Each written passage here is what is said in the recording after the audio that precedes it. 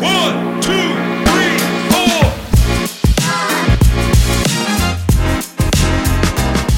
4. She's the president of the Prince Rogers Nelson Alumni Foundation. They are getting together for 3 days in the Twin Cities, September 7th through the 9th. And she's awfully busy, but taking time to say hello and fill us in on all the great details is Jacqui Thompson. Jacqui, how you doing?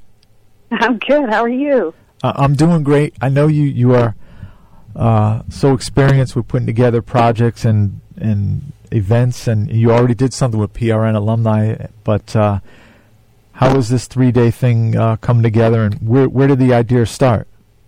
Yeah, I mean, it's coming together well. It started last year, actually, the germination of a seed planted after we did our November celebration memorial get-together with, regarding Prince, and just getting together a reunion with a group of people that hadn't seen each other in a long time. And, it was such a great experience, a lot of love there.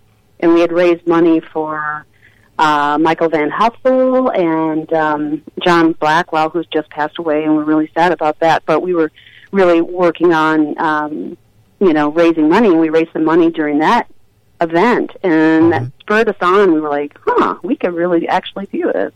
So we took it from there. We decided to move forward. We talked to a bunch of different alumni, got the group together, got the board together, created the documents for the 501c3, got a really great nonprofit attorney, and so we've been on that journey, right now. And this is our inaugural event that we're doing. It's a 3-day event. 1 day is private for just a reunion, but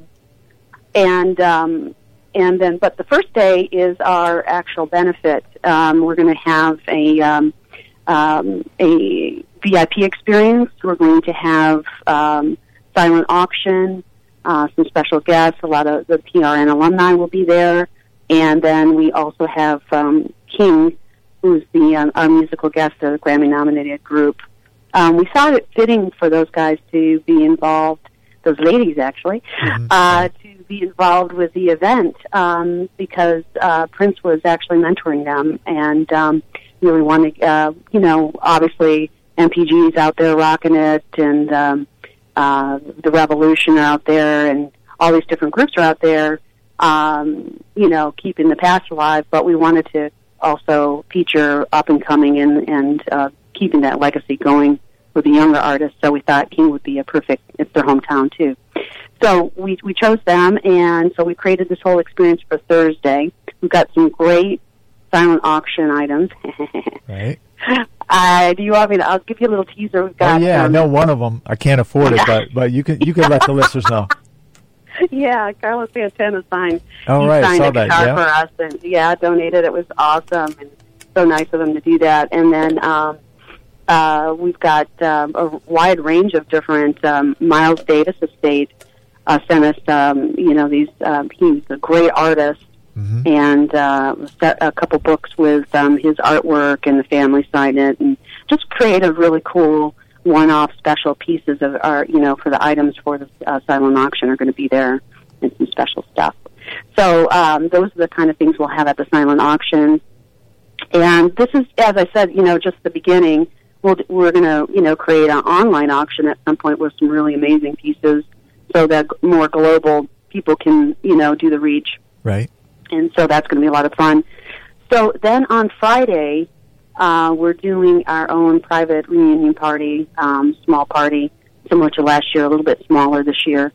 But I just wanted to say that Thursday is open to the public, and there are tickets for sale and different, a variety, general admission. And it's at the Machine Shop in Minneapolis. Absolutely, yeah. Machine. We did it last year. We loved the venue so much, we wanted to come back and do it again. Mm-hmm. And then we created also the panels, stories from inside the park.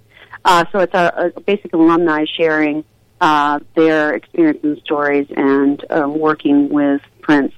And so we chose for these topics for this particular panels. We're doing engineering and production panel. We have a fashion panel, and we have a record label and innovation panel for those, and that's Saturday, September 9th.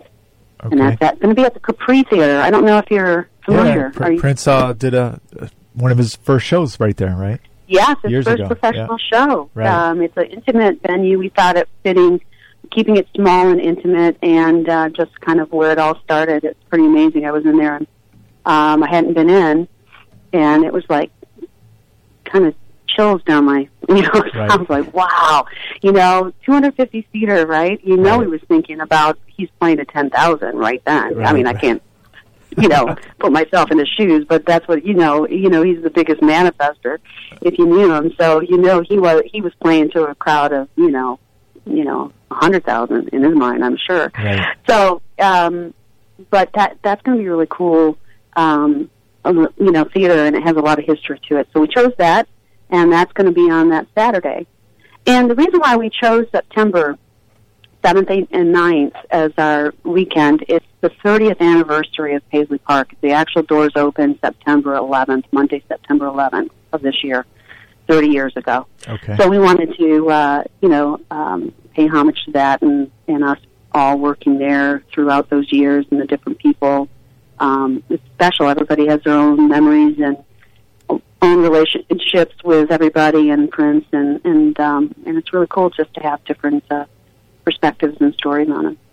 Our special guest here on WVOF in the Upper Room with Joe Kelly right now is Jacqui Thompson, president of the Prince PRN Alumni Foundation, and you can go to prnalumni.org.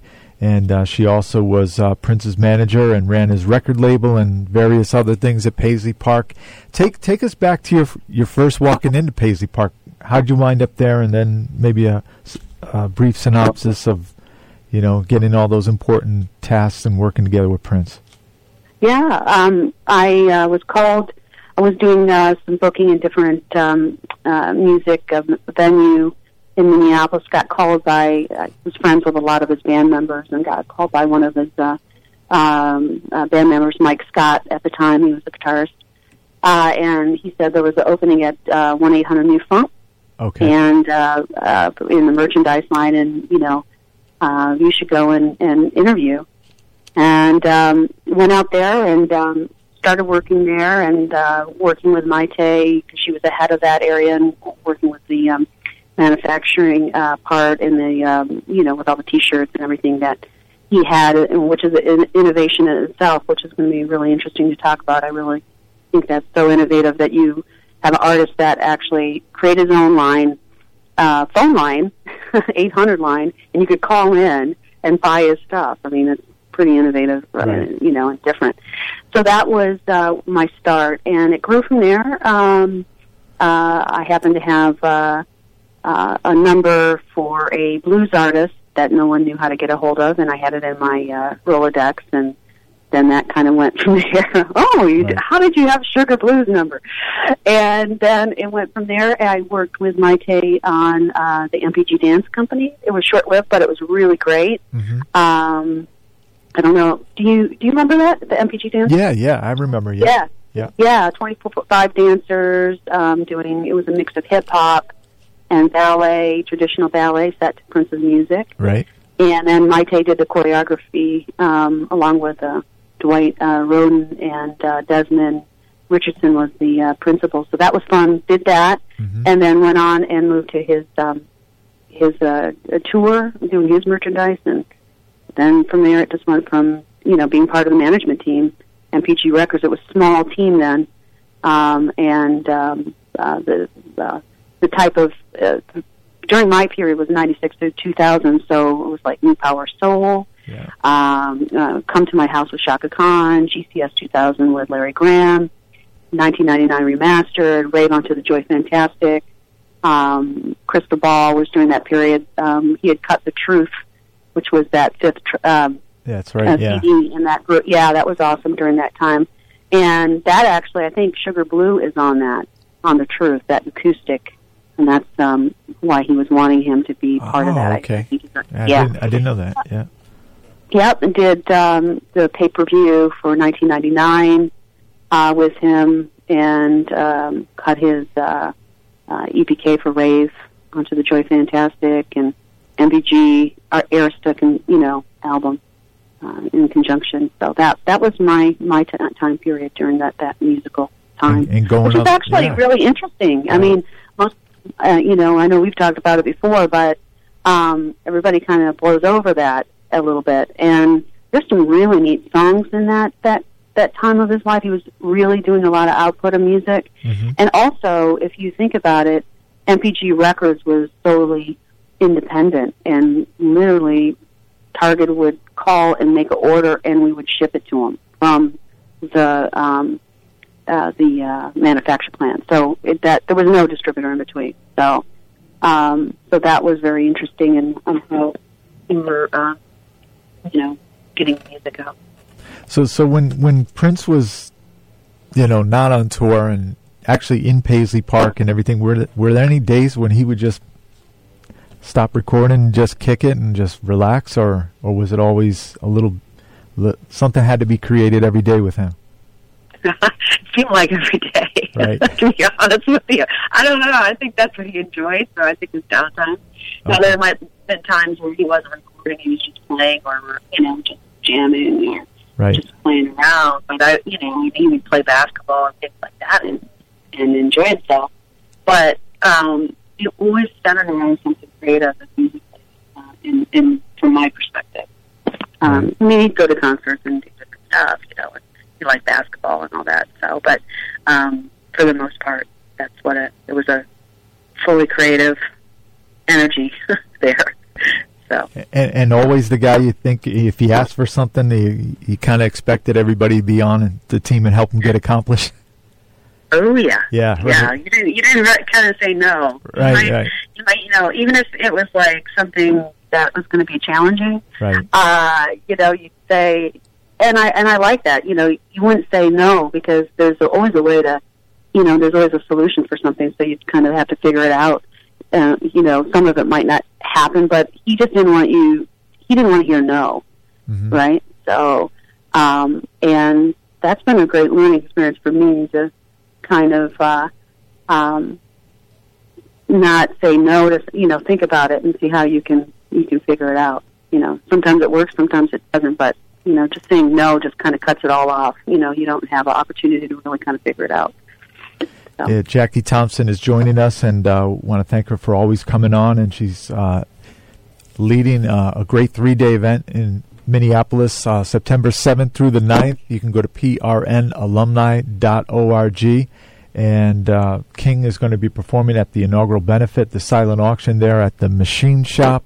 Probably get together with the members of Paisley Park Alumni the following day. And then Saturday, September 9th at the Capri Theater, some great panels. I'm looking at engineering, fashion, record label, and innovation. And how about we talked off air a few days ago about some people that are helping you for the board. Why don't you let our listeners know some of the people you can't do it all by yourself. Who's helping you out? Oh no, it's never by myself. It's a total team. So yeah, we have Karen Lee, we have Dave Hampton, we have Craig Rice on our main board, Dale Ann Murphy, all of the group are just a great group. Harlan Austin, we have a great advisory. With Sheila E's on it, Mark Brown, Paul Peterson, so musicians, and then we have Joe Willis and Gilbert Davidson, Alan Leeds is on it as well on the advisory, Susan Blonde and Lois Nigerian as far as PR, Gail Mitchell from Billboard magazine, and as far as the directors, I'm missing a few, so there was Bonnie Flesland, she's the wardrobe. Kathy Adams was with Love for One Another when it was fully up and rolling. It still might be, but she was during that period. So she's on the board, and so we're really authentic with where he was actually, giving money to, and we can really kind of hone in on all those type of initiatives that we can help with, and keep growing as we grow. So, Hey, we're going to get into a track from a project you were definitely involved with, Crystal Ball.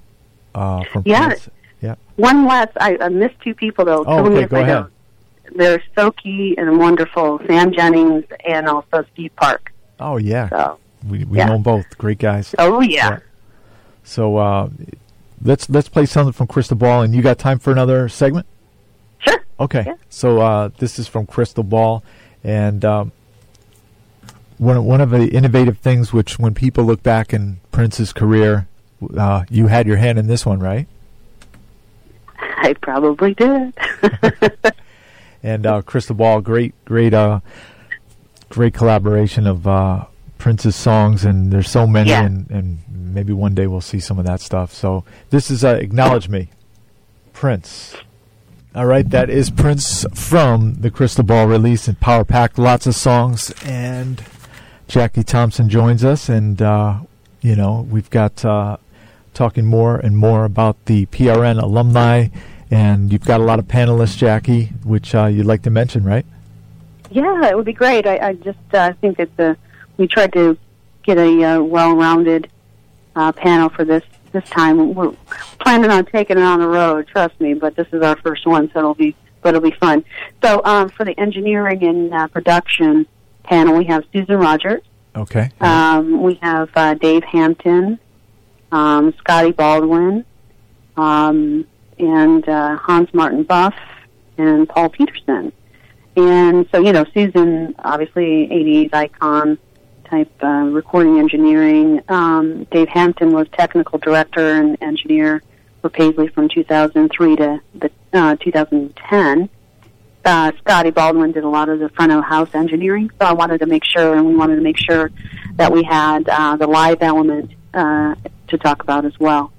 And then Hans Martin Buff was in the 90s through 2000, so that was a good way to be able to talk about actually what I just mentioned, the different releases during that time Hans was a part of. Mm-hmm. And then, of course, Paul Peterson, artist and musician and producer. So from that perspective. So that's the engineering panel. It'll be really nice.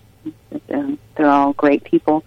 For fashion, we've got Stacia Lang in design, wardrobe, Kim Berry hair, Cheryl Nick, makeup, Bonnie Fleslin.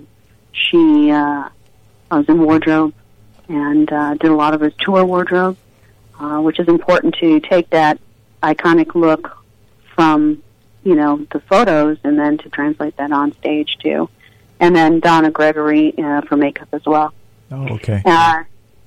And then we have, for the label panel, innovation panel, we have Sam Jennings, obviously, because of the music club and what he was doing in the 2000s. Craig Rice in the 80s really was one of the people that helped structure Paisley Park and get it, where it was going, and in the 80s, late 80s, Gilbert Davidson was the president, and did the deals with Warner for Paisley Park Records and MPG and that, and then myself, because I was the only one there other than Londell doing the MPG records. It was literally like Prince, myself, and Londell. So we have to cover the 90s as well.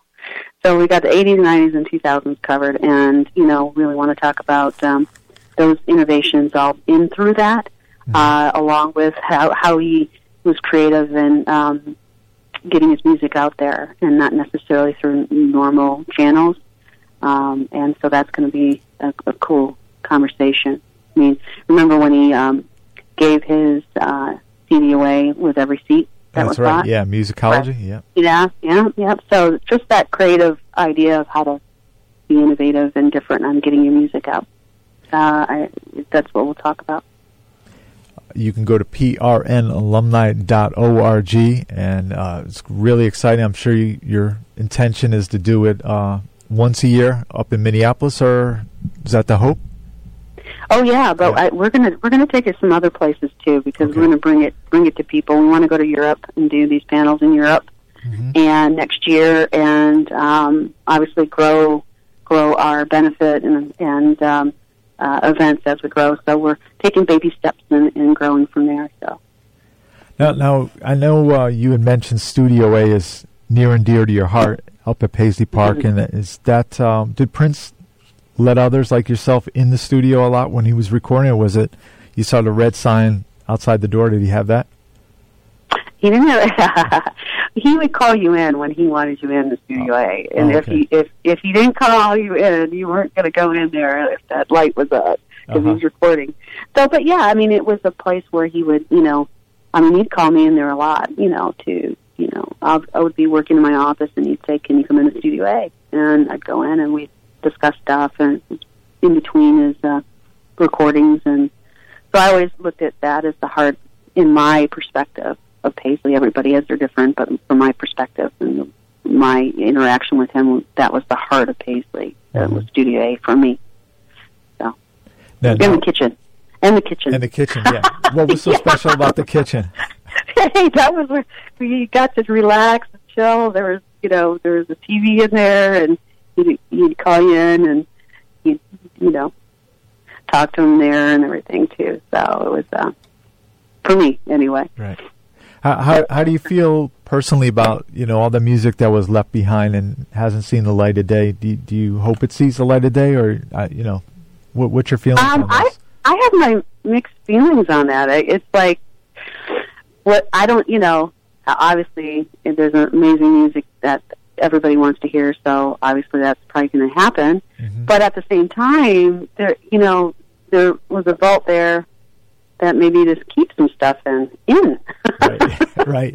It wasn't supposed to be heard. He might have, been working on it and needed to. It was just an idea or a thought that was going to germinate into being a song, but wasn't one at the time. And so I'm sure there's some of that in there too. But it is, it is what it is now, and I think fans should check out what he was doing. So. Right. And I'm sure they're going to. Oh, yeah. And we probably won't be alive to hear all of it. Right. Yeah. There's a lot in there. I had the honor to be and pleasure to be inside that vault, so I've seen it firsthand. Okay. And didn't hear it all, but there was another, wasn't really a vault, but to me, I thought was just as special, which was his video, because, I was working with him on some videos and visuals and cutting concerts. And so I got to go in there, and that to me was pretty amazing, all his live shows. I mean, he shot every live show. So more for not necessarily all, to be a concert footage, to be shown. It was more for his learning and seeing what he could get better at, you know what I mean? So he'd shoot every night and check it out and, and see where he could get better and what he wanted to do, and if the lighting was right or the cue was on or the band was, that type of thing. Because he was a perfectionist, and so everything got shot. So there's a whole lot of footage of that there. Yeah. And that to me is pretty amazing. Oh, yeah. I'd love that would be amazing to see. Yeah, I'm with you. That's the stuff I want to see. That to me for me will get me excited. Mm-hmm. It's an amazing. But I've had the privilege to see both vaults. So right. I think you're the first person that has you've seen it more than a lot of people. John Blackwell told me he saw it from outside the door, but he was scared to go in because he didn't want to get in trouble. So that's what he said. He said, I saw Sheila Lee's drum set from Sign of the Times, but I didn't want to step in. Yeah. But you've been there. You've definitely checked it out. We can confirm what's in there to some extent from you. Yeah. There's stuff in there. Yeah. I can't confirm what, but there's something in there. Yeah, exactly. There's something in there, so that's cool. Yeah, Jacqui Thompson has been our special guest, and we always thank you, Jacqui, for coming by. And I appreciate it. Definitely. And we're going to have yourself and Taja Seville, the past hour, uploaded on upperroomwithjoekelly.com this week. And folks, if you can make it out to the Twin Cities for the Prince Rogers Nelson Alumni Foundation, the PRN Alumni, the 3-day event, silent auction, have lunch with Taja Seville, and hear an outstanding group panelist at the Capri Theater. It's going to be a great way to spend time and for an outstanding cause. So, and Michael Van Huffel, how's he doing? He's doing so funny. We just text back and forth. He's hanging in there. Okay. But it's with a chronic, illness. It's never ending. It's like just have that never ending. Mm-hmm. So I'm hoping, they can figure out something with him soon, to help that. So. Yeah. But he's going through, I don't want to get into this, but right. But he's hanging in there. So. Yeah, good guy. Yeah, he is. I mean, he always is in need of help. So we're always pushing the GoFundMe and all that stuff because it's just continual. You know how medical bills run up. Right. So it's important. So that's why we're doing all this. To help. I don't know if you have a minute, but we didn't talk about the initiative. Oh, yeah, go ahead. Yeah, so our main initiative is for kids in arts, music and arts program, and that's we want to keep that going, keep the musical legacy of Prince alive with these young kids, and keep that. And then we also, during our investigations, found he was giving to urban farming, hence, Taja. Mm-hmm. And we want to keep that going. So that's one of our initiatives. There's a lot, he's done a lot. Solar panels, given to musicians in need, all kinds of stuff. So we had to narrow down our focus, so we chose those two as our main mission, and then also to help our alumni in need when we can. So This is what it's all about. Outstanding, and keeping the legacy and good deeds that Prince did while he was here. And Jacqui Thompson, thanks so much. Thank you, John. Appreciate it. We got some music, and this is from one of your first projects, working together with Prince, from 1-800 New Funk, Prince Love Sign with Nota Gay and the MPG. Thanks, Jacqui. Thank you.